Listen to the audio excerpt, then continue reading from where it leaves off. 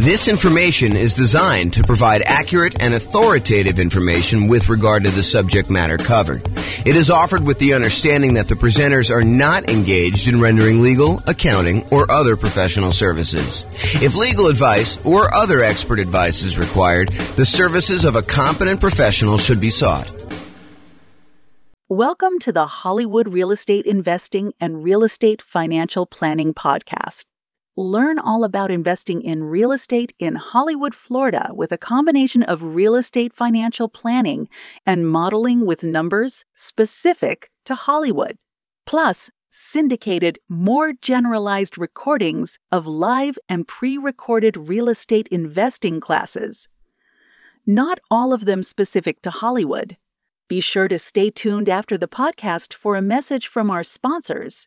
All right. Good morning and welcome, everyone. I am your host, James Orr. And we have a very short class today, although I have a typo in the title thing here. Add a little space there. So we got a very short class today. So prior to this class, we've covered a very wide range of all the different financing options for real estate investors. We've done a class on nothing down financing options. We've done a separate class on low down payment financing options. We've done a separate class on all the conventional financing stuff. We've done a separate class on portfolio financing. We've done some classes on creative financing. Today, we are going to cover a very short overview, a 101 introductory kind of like perspective on commercial loans. So all the financing we've covered so far has primarily been for buying properties, single-family homes, condos, townhomes, duplexes, triplexes, and fourplexes. Today, we're going to really focus in on commercial properties, which are the loans you would typically use in order to buy 5 units or more. And that is really not my area of expertise. It's not my specialty. It's not something that we typically cover. So this is really going to be an overview so that if you're like brand new to real estate investing and you're wanting to know like what the different loan options are and how they all work, you know to go to do commercial financing once you get above 5 units. Okay, so if you want to go buy like single-family homes or duplexes, triplexes, fourplexes, condos, townhomes, detached single-family homes, all that stuff is all the stuff we previously covered. And I'm going to do a really quick review of all the different financing options that are available. And then we've got like one slide on the commercial properties, and we'll talk about how they differ. And then you can go seek out a lender who's going to do the commercial properties. One of the reasons why I'm not going to go into ridiculous detail about commercial properties and commercial financing specifically is it varies a lot.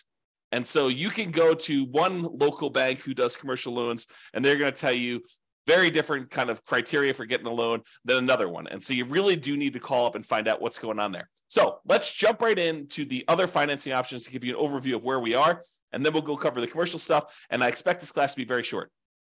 Okay, so when we talked before about the loans that people typically get, I forget what the exact numbers are. We covered this yesterday in the class on portfolio financing, but I believe it was over 60% of all the financing options used is going to be conventional financing. Then we have FHA as a very distant second. Then we have VA loans, USDA loans, portfolio loans, all those other ones that make up the rest. And that was even a relatively small percentage. I think VA was like, 10% or so. So and then the other ones are even smaller than that. So all of these different options that we've got kind of laid out here are all relatively small compared to the conventional FHA, VA kind of group of different loan things. And then that's really what we've covered in those previous classes. So just a quick overview of some of the financing stuff. Go see the other class if you want detail.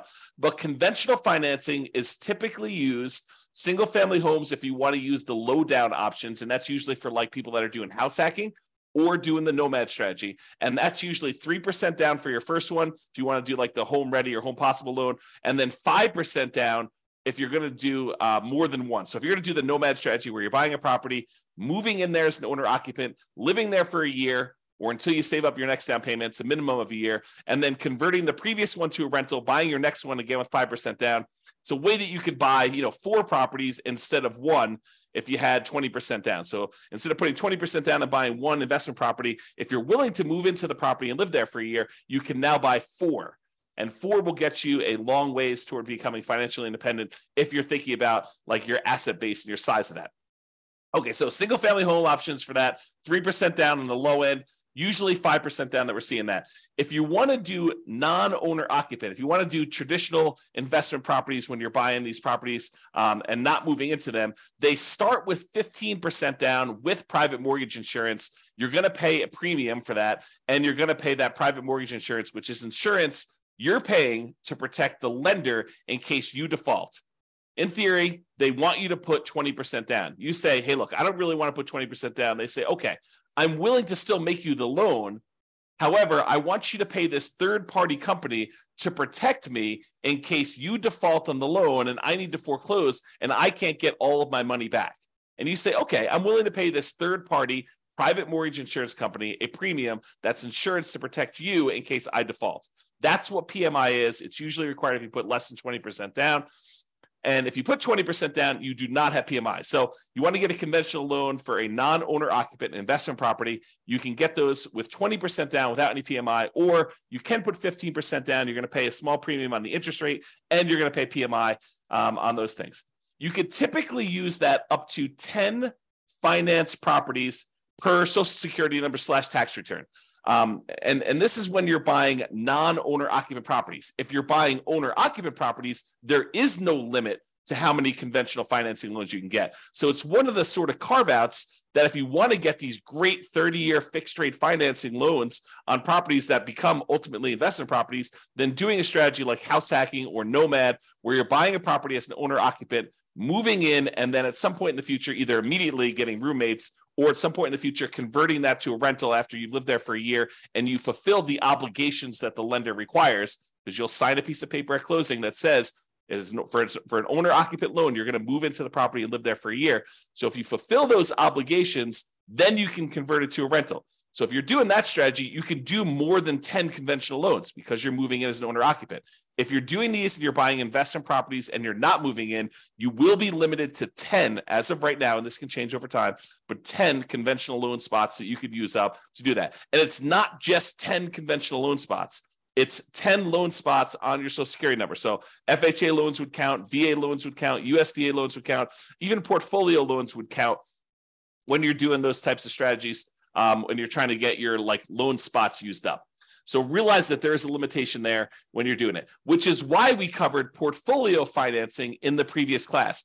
Portfolio financing is typically the financing you move to once you've used up all your loan spots. There's a couple other exceptions. Go watch the portfolio financing class for more information on that. However, that's typically what you move to when you get to your 10 loan spots. Okay, so that's all the conventional stuff. FHA, it's as low as 3.5% down. Again, this is primarily for house hackers and nomads who are going to be moving into the property. It can be used for single-family homes, plus duplexes, triplexes, or fourplexes. So anything under that 5 units, you can use the FHA financing for. The two loan types that we typically use if we're buying these kind of like duplex, triplex, and fourplex properties are FHA and VA traditionally. Okay, you can do them with the other ones, but the low down options are FHA and VA for those. So down payment assistance is sometimes used with FHA, and that's for house hackers and nomads. It's probably not going to be for non-owner occupant investors. VA loans, it requires VA eligibility. So thank you for your service if you've done that. It is a nothing down loan program. And again, that could be used for single family homes as well as duplexes, triplexes, and fourplexes. The USDA loan is the other nothing down loan program, and that requires rural property. So you're not going to be able to use this loan in a big city. These are for like things on the outskirts of town in more rural areas. Use the USDA eligibility map in order to find out if the property you're considering is eligible for that nothing down financing. Just go and search out USDA eligibility map and type in the address of the property. It will tell you if it is eligible based on that. Again, these are nothing down, and they can be used for those single-family homes, not duplexes, triplexes, or fourplexes.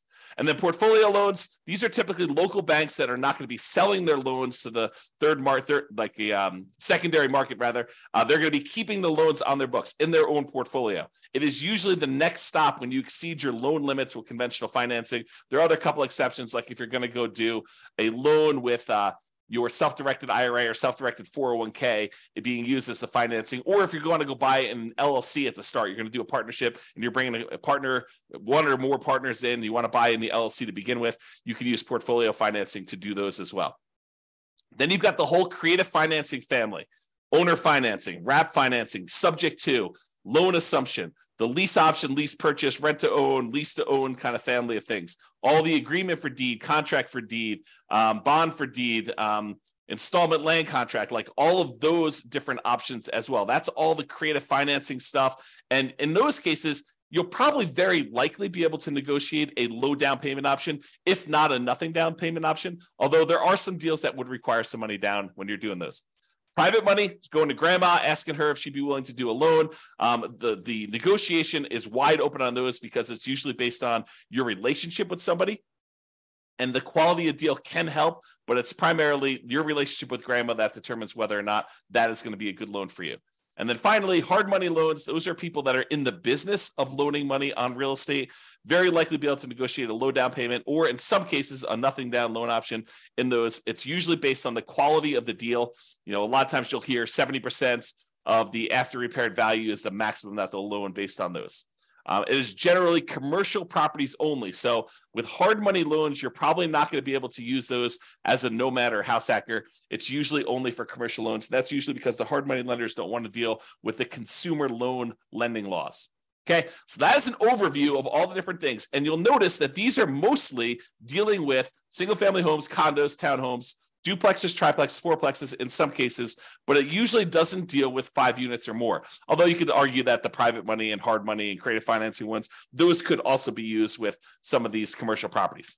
However, commercial properties are typically 5+ units, and some banks may do some kind of more unusual things like do commercial loans across multiple single family homes, condos, townhomes, duplex, triplex, fourplexes. Well, they'll do like a blanket loan over those. Some of the other interesting things about commercial loans is they typically don't count as part of your 10 finance properties for conventional. So it usually is not one of your loan spots if you're thinking about it that way. Another interesting thing about commercial properties, a lot of times when you're doing these other loans, they're going to require that you buy them as an individual and personally sign and personally guarantee the loan. So you'll go buy a property and you'll do conventional financing. They're going to have you personally sign, and you're not going to be able to buy an LLC. Not going to get into this discussion here, but sometimes people will buy the property, and then as soon as they own the property, they will go meet with an attorney, get proper legal advice on how to do this, and then they will deed their property into the name of an LLC. There's some weird things that happen with that as far as like your ability to do that without the lender being able to call the loan due. Not that they will, but they are able to call the loan due. But you'll want to get advice from an attorney on that. It's a gray area to say the least. However, when you're getting a commercial loan, you could usually use the LLC directly to borrow. In most cases, the lender is still going to require you to sign or someone else to sign personally on the loan to personally guarantee it. And if they are going to lose money on the deal, if they have to foreclose or something like that, they will go after you personally to do that. So there is recourse on you as the individual borrower. So these loan programs, and one of the reasons why we're not going into a lot of detail, these loan programs vary and they constantly change. It's sort of like the way I think about it is all the traditional consumer-based loans have very strict standards and very rigid rules in place to protect the consumer. However, commercial financing is sort of the wild, wild west. All the rules and everything can vary. They're kind of like setting up what they can do there. And so realize that if you're going to go do commercial financing, just go in eyes wide open and realize that the programs are not standardized and that you'll likely have that.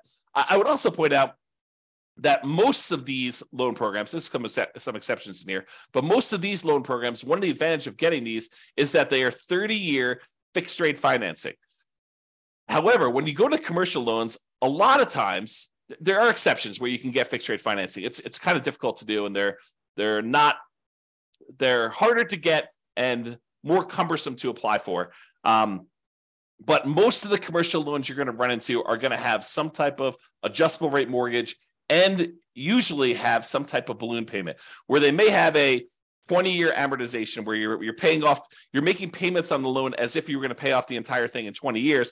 However, you usually have like a 5-year balloon or 7-year balloon or a 10-year balloon or 5 years with the right to renew one more time with an adjustment to the interest rate for another 5 years. So all these kind of like things vary. So even though that has a kind of payment period over 20 years, realize that you may have to pay off the entire loan or refinance it within 5 years or 7 years or 10 years. Again, these programs vary and they're all over the place. The relationship with the bank, especially how much you have on deposit, can help out a lot as to whether or not you can get these, especially with local banks. The underwriting depends on the guarantor, the person who is signing and guaranteeing the loan, and the property itself. And then there are other requirements such as providing financials to the bank each year.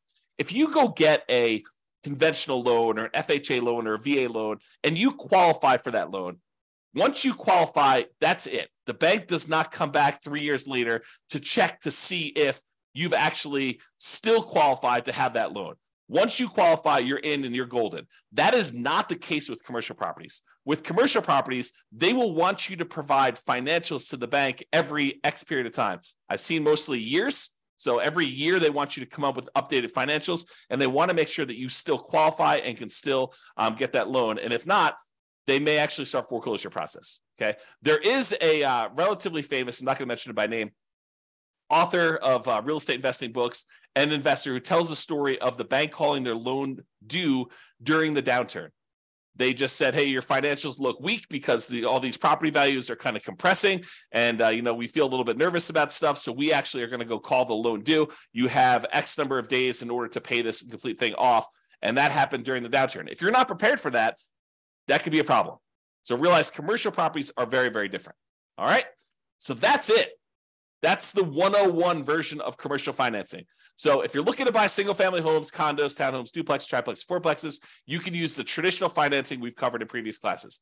However, if you're looking to buy these commercial properties, 5 units or more, or any type of industrial properties, then you're going to probably want to look at commercial financing. You're going to want to seek out a commercial financing lender. Go talk to either local banks or find a commercial loan broker who can help you shop out and price out different options there. There's more variety in underwriting criteria for commercial properties from lender to lender. It's not standardized. So realize that there is a lot more room for negotiation if you're strong and you're kind of coming and buying. And there's a lot of flexibility and variability in what you can get and what is available for you. And a lot of it depends on the property and a lot of it depends on the guarantor. That's all I've got. Any final questions on commercial financing before I end this very short session? We're going to go once. We're going to go twice. Anything? All right. Well, that's all I got then for you. Thanks, everybody, for coming on. Oh, wait. Oh, so, okay. No questions. Thanks, Dan. I appreciate it. You're very welcome. Good to see you. I haven't seen you in a while. All right, guys. That's all I got for you. Thank you very much. I will talk to you tomorrow. Bye-bye for now. With home prices up, mortgage interest rates up, and rents up, but not quite enough to counteract the higher prices and interest rates, cash flow on rental properties in Hollywood is harder than ever. Book a call with the Real Estate Financial Planner to apply our proprietary 88 strategies to improve cash flow on your rentals. See the show notes for a link to schedule your call and improve your cash flow today. If you're a real estate agent, lender, or professional in Hollywood that wants to help our real estate investor listeners, consider reaching out to learn about collaboration opportunities with this podcast. We'd love to add more value to our listeners by having you assist our investors buy, sell, and finance their real estate investments. See the show notes to schedule a call to discuss collaboration opportunities.